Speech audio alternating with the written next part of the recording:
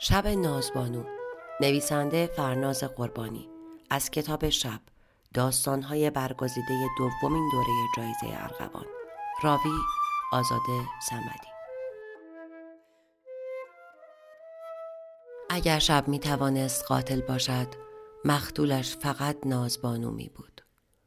انگار سالها این تصویر نازبانو با صورتی مات و یخ زده و چشمهای از حدقه در آمده، در حالی که خون از لابلای موهای مشکیش شره کرده و تاق باز روی آسفالت خیابان افتاده، تنها تصویر ذهنی مقبول من از نازبانوست. چیزی که به این صحنه جان می دهد شب است و تاریکی.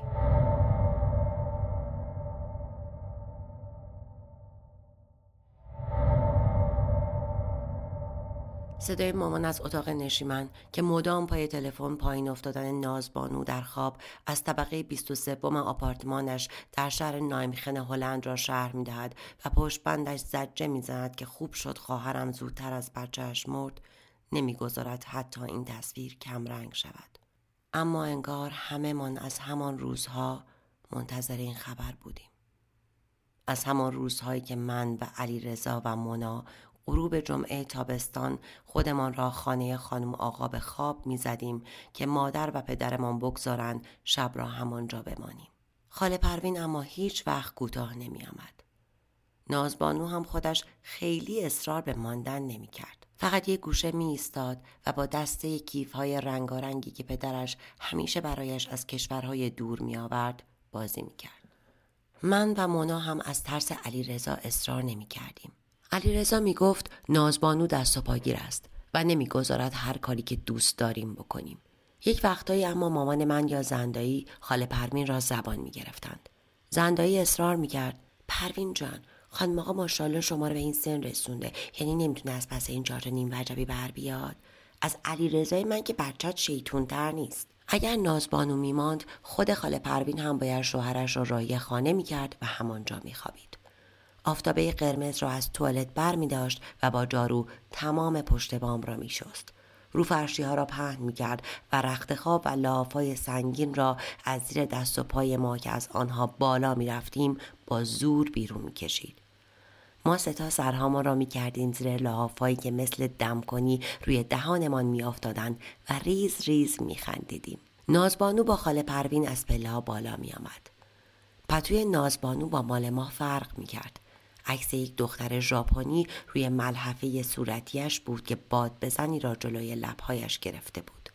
می گفت وایسین منم بیام و ما گاهی با بدذاتی غریبی زیر لحاف 3 نفره ایمان راهش نمی دادیم. خاله پروین اول موهای نازبانو را از پشت می بافت که نپیچد دور گردنش و خفش کند. بعد شست پای نازبانو را جلو می آورد و با نخ شیرینی یا تکه پارچه‌ای به شست پای خودش می بست. و آن موقع نازبانو می توانست بخوابد.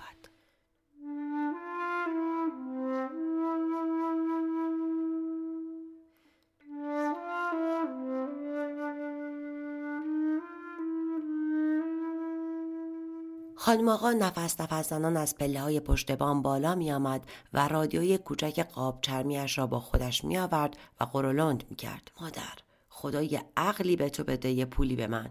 این هره‌های به این بلندی آخه چطور این بچه از روش میافته؟ گفتم ببرش پیش این سوسن آچی نسخه بده، این عادت تو خواب را رفتن از سرش میافته. با تو هم پروین خواب به خواب بری که حرف خودته.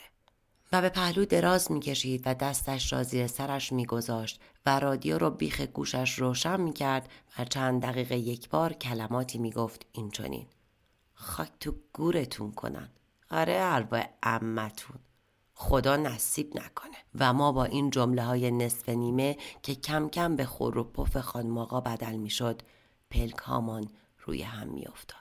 نازبانو یک شب که می خواست توی خواب راه برود چنان از جا بلند شده بود که شست پای خاله پروین در رفت.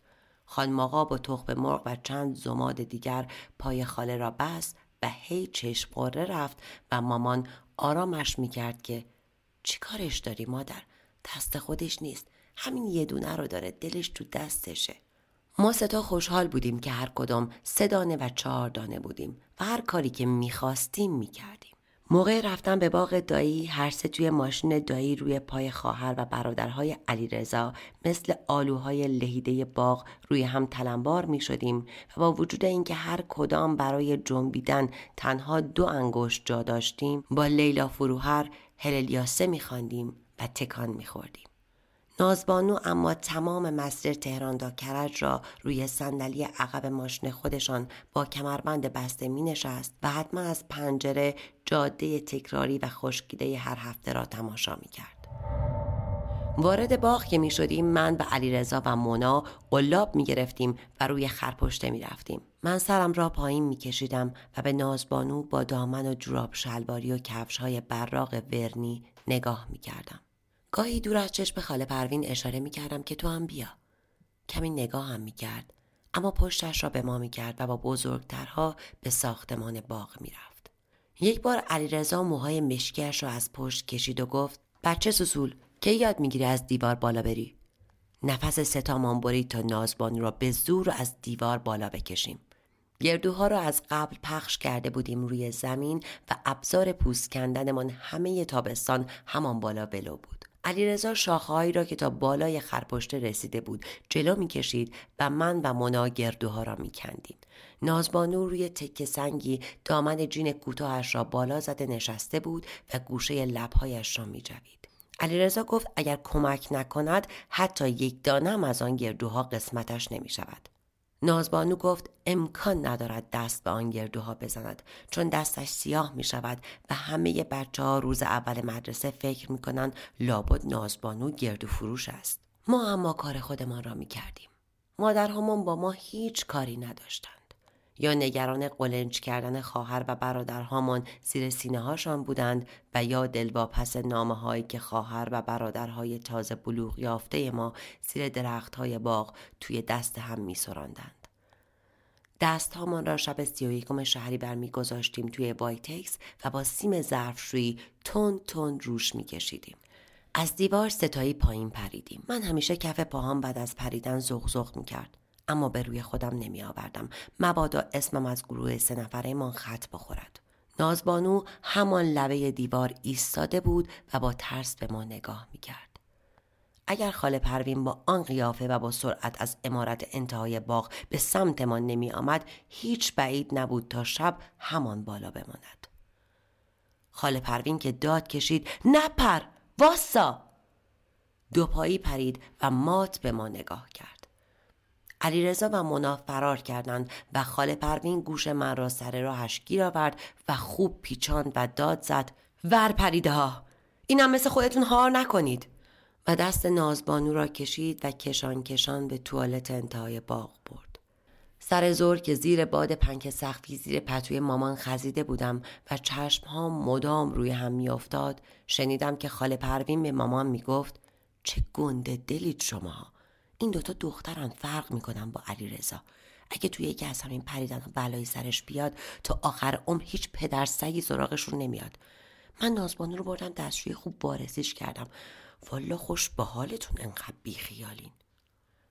نمیفهمیدم ما چه فرقی میکنیم با علیرضا و پدرسگا چرا سراغ ما نمی آیند اگر از روی دیوار بپریم.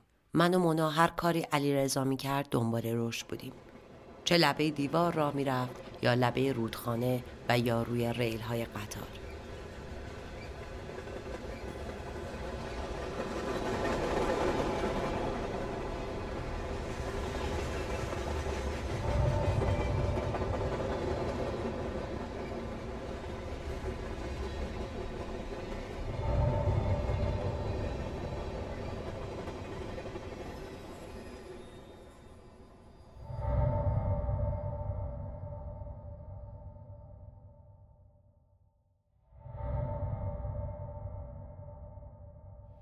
نازبانو با چشمهای سیاه مشکیش و خون که از لابلای موهاش راه گرفته میگذارد شبها موقع خواب میآید سراغم.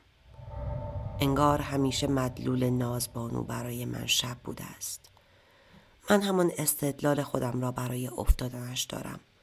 مگر می شود آدم آن همه توی بچگی در خواب راه برود و بلایی سرش نیاید و آن وقت یک زن بالغ 32 ساله که شد از پنجره‌ای که حتما توی این فصل سال بسته است پایین بیفتد؟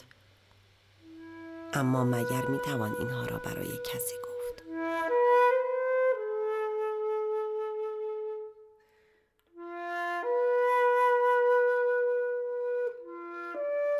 به خودش اما یک بار گفتم.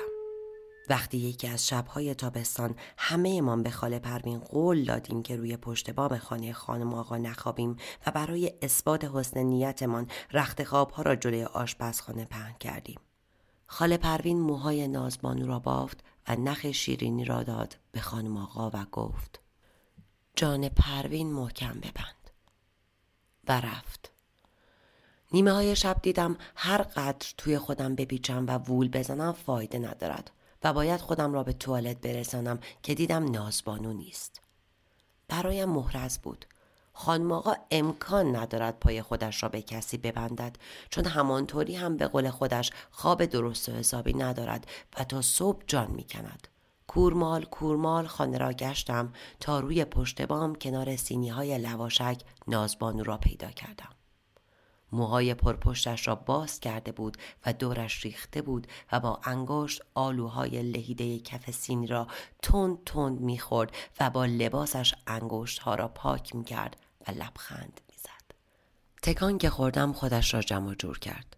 صاف نشست و چشمهاش را بست. کنارش نشستم و تکانش دادم. نه چشمهاش را باز کرد و نه تکان خورد. گفتم: ای کلک، پس تو هر غلطی میخوای تو خواب میکنی. همانطور آرام با چشمهای بسته از جا بلند شد و مستقیم رفت کنار خانم آقا خوابید. وقتی مثانه‌ام را خالی کردم رفتم کنارش و بیخ گوشش گفتم: به خاله نمیگم لواشک خوردی، میدونم میترسه اسهال بگیری. اما صبح پای سفره صبحانه هر کاری کردم موقع نیامد و گفت کارهایی که توی خواب میکند یادش نمیماند. بعد هم لب برچید و کنار نشست که از صبحانه های خانه خانم آقا با نانهای خیس خورده به پنیر لیقوان بیزار است و دلش خامه و مربا میخواهد. خانم آقا ابروهای سیاه و پرپشتش را در هم کشید. علیرضا نانهای خیسیده را توی چای شیرینش تیریت کرد و با دهان پر گفت: نازبانو ملکه است، باید براش توی ظرف طلا صبحانه بریزی خانم آقا. و هر خندید و سوراخ‌های دماغش پهن‌تر شد. خانم آقا برای من لقمه گرفت و گفت: واسه ننه، هنوز نشاشیده، شب درازه. و لقمه را دستم داد. نمیدانم زندگی چنگالهاش را کجای گلوی او گذاشته بود که خودش را اینطور خلاص کرد و باز هم غلطی را که میخواست بکند توی خواب کرد. صبر نکرد تا ببیند این شب چقدر درازتر می شود. کاش می توانستم دستم را ببرم توی مغزم و این صورت مات و بیرنگ با موهای پریشان و غرق در خون را چنگ بزنم و پاره کنم و در عوض یک طور دیگری نازبانو را به یاد آورم، مثل تصویر روزی که به من گفت: پتوی خونه خانم آقا مال تو. مامان گفته خیلی از این قشنگتر توی هلند پیدا میشه، اما قول بده نذاری لاغر علیرضا زیرش بخوابه. و نشست بین خاله پروین و پدرش و از همه ما دور شد.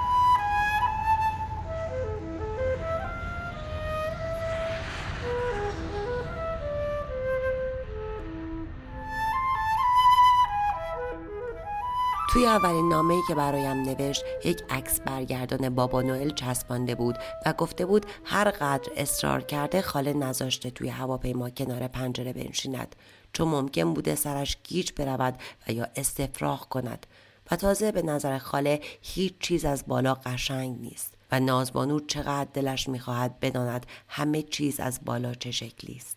نامه‌های بعدی را به هیچ کس نشان ندادم. نازبانو از کانال آب روبروی خانه‌شان، آن مجسمه وسط میدان دام که مثل بادگیرهای یزد خودمان است، و دخترها و پسرهای مو بلوند و قد بلند و چشمابی که توی مدرسه سیبیلها و ابروهای سیاهش را مسخره می کنند، می نوشت: رفته رفته بعضی لغات را به هلندی لابلای جملات فارسیش میچپان و بعد هم دیگر ارتباطمان شد همان ماهی یک بار که خاله و مامان گوشه تلفن را به دهان نزدیک میکردند و تا توان داشتن برای رساندن صدایشان به هم داد میکشیدند و بعد مامان از همان پای تلفن میگفت نازبانو برایت سلام میرساند.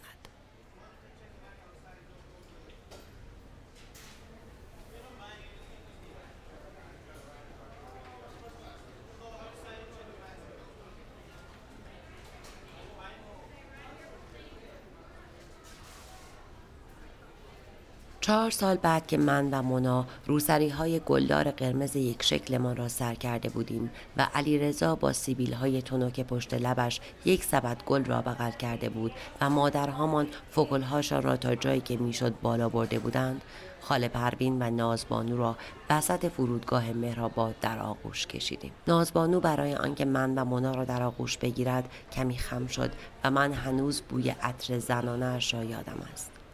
با علیرضا فقط دست داد و من فکر کردم هنوز علیرضا را دوست ندارد. تمام آن 60 روز تابستان خاله پروین دست و پای خانم آقا را ماچ می کرد و قربان صدقه خیابان‌های تهران می رفت و می گفت دارد جان می دهد توی غربت. نازبانو لیموی شیرازی را با دندان از پوست جدا می کرد و می خورد و می گفت از این لیموها آنجا پیدا نمی شود. موهای پشت لبش و وسط ابروهاش را برداشته بود، اما می گفت باز هم افاقه نمی کند و آن پسرهای مو بلوند او را از خودشان نمی دانند. هنوز هم دلش نمی خواست زیاد حرف بزند و در مقابل آن حجم از شگفتی ما 3 نفر برای دانستن اینکه خارج چگونه جایی است فقط چند جمله کوتاه می گفت. شب‌هایی که روی پشت بام می‌خوابیدیم خودش کش صورتی رنگی را دست خاله پروین می‌داد تا پاهاشان را به هم ببندند و موهاش را خودش محکم می‌بافت. علیرضا می‌خواست اسم تمام آن دخترهای چشم آبی با اندام کشیده توی عکس‌های مدرسه نازبانو را بداند و نازبانو گفت اگر دخترهای پشت ویترین‌های خیابان‌های آمستردام را ببیند چه می‌کند؟ علیرضا چشم‌هاش را گرد کرد که مگر تو دیدی؟ نازبانو گفت فقط یک بار آن هم از راه مدرسه خودش را به آن خیابان رسانده و بعد از ترس آنکه خاله پروین بفهمد به اولین ویترین که رسیده تا ایستگاه اتوبوس دویده و خودش را به خانه رسانده.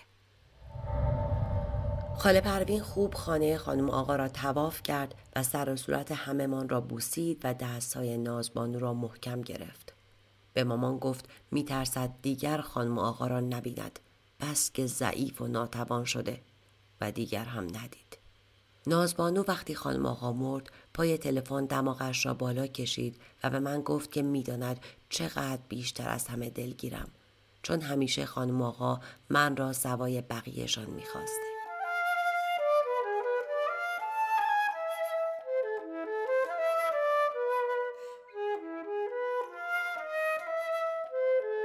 من سال آخر دانشگاه بودم. علیرضا با همان دختری که 5 سال از خودش بزرگتر بود رفتن استرالیا و مونا بچه اولش به دنیا آمد. و همان روزها بود که شوهر خاله پروین زنگ زد که پروین سکته کرده و همان شب هم تمام کرد. نازبانو نمیخواست با هیچ کداممان حرف بزند. نه توی اسکایپ نه پای تلفن.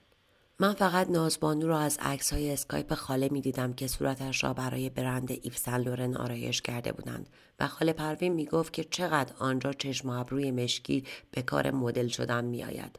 اما نازبانو همان یک بار فقط برای عکاسی رفته و بعد گفته که چقدر بیزار است که آن همه چشم‌های آبی پشت دوربین خیره بشوند به چشم‌های مشکیش.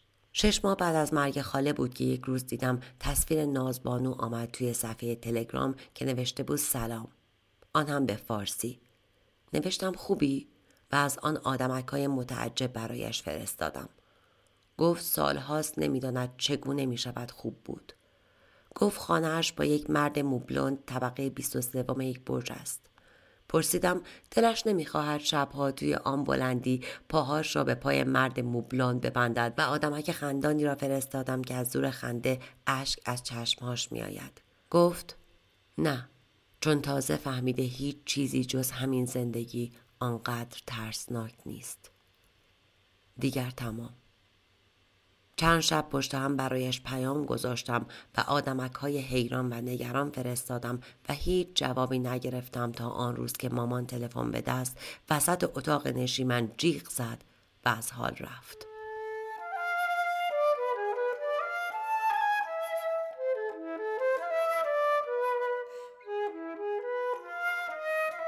صفحه مکالماتمان توی تلگرام را باز می‌کنم. همه را چند بار می‌خوانم. این که هیچ چیزی جز همین زندگی آنقدر ترسناک نیست.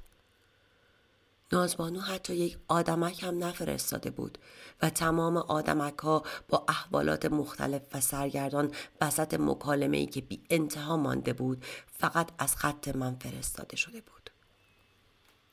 خانم آقا همان روزها می گفت باید بروی جلوی سوسند و آچی و بنشینی و بگویی که دلت می خواهد چه تصویرهایی ببینی و او کاری می کند که واقعا همان تصویرها را بتوانی ببینی و برایت اتفاق می افتد. می گفت که باید حتما زل بزنی توی چشمای وقزده خودش. سعی می کنم چشمای وقزده سوسند و آچی را لحظه‌ای که مامان با موهای فکل کرده توی چشمهاش زل زده بود به یاد آورم. سوسند و آچی به مامان میگوید حالا چشماتو ببند تا هر چه را که گفتم ببینی. مامان چند لحظه بعد چشمهاش را باز می کند و دست من را می کشد و از آن زیر زمین نمور بالا می رویم و به خانم آقا که کنار حوض نشسته می گوید حیف این همه پول. این زنی که اگه بیلزن بود یه بیلی تو باغچه خودش می زد.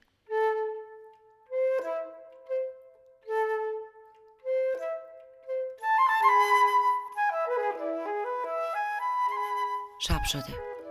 من دوباره چشمهام را می بندم و تمام سعیم را می کنم تا همانطور که در بچگی به چشمهای سوسند و آچی زل می زدیم چشمهایش را تصور کنم. می خواهم نازبانو را ببینم که در خیابانهای آمستردام راه می رود و زنهای پشت ویترین را نگاه می کند و لواشکهای سیمی های پشت بام خانه خانم آقا را می لیسد که مجبور نیست تمام شب‌های زندگیش پاهایش را به پای کسی ببندد. صورت سرد و رنگ پریده نازبانو را می‌بینم که چشمهایش باز مانده و خون از لابلای موهای مشکیش راه گرفته است و شب است و شب است و شب.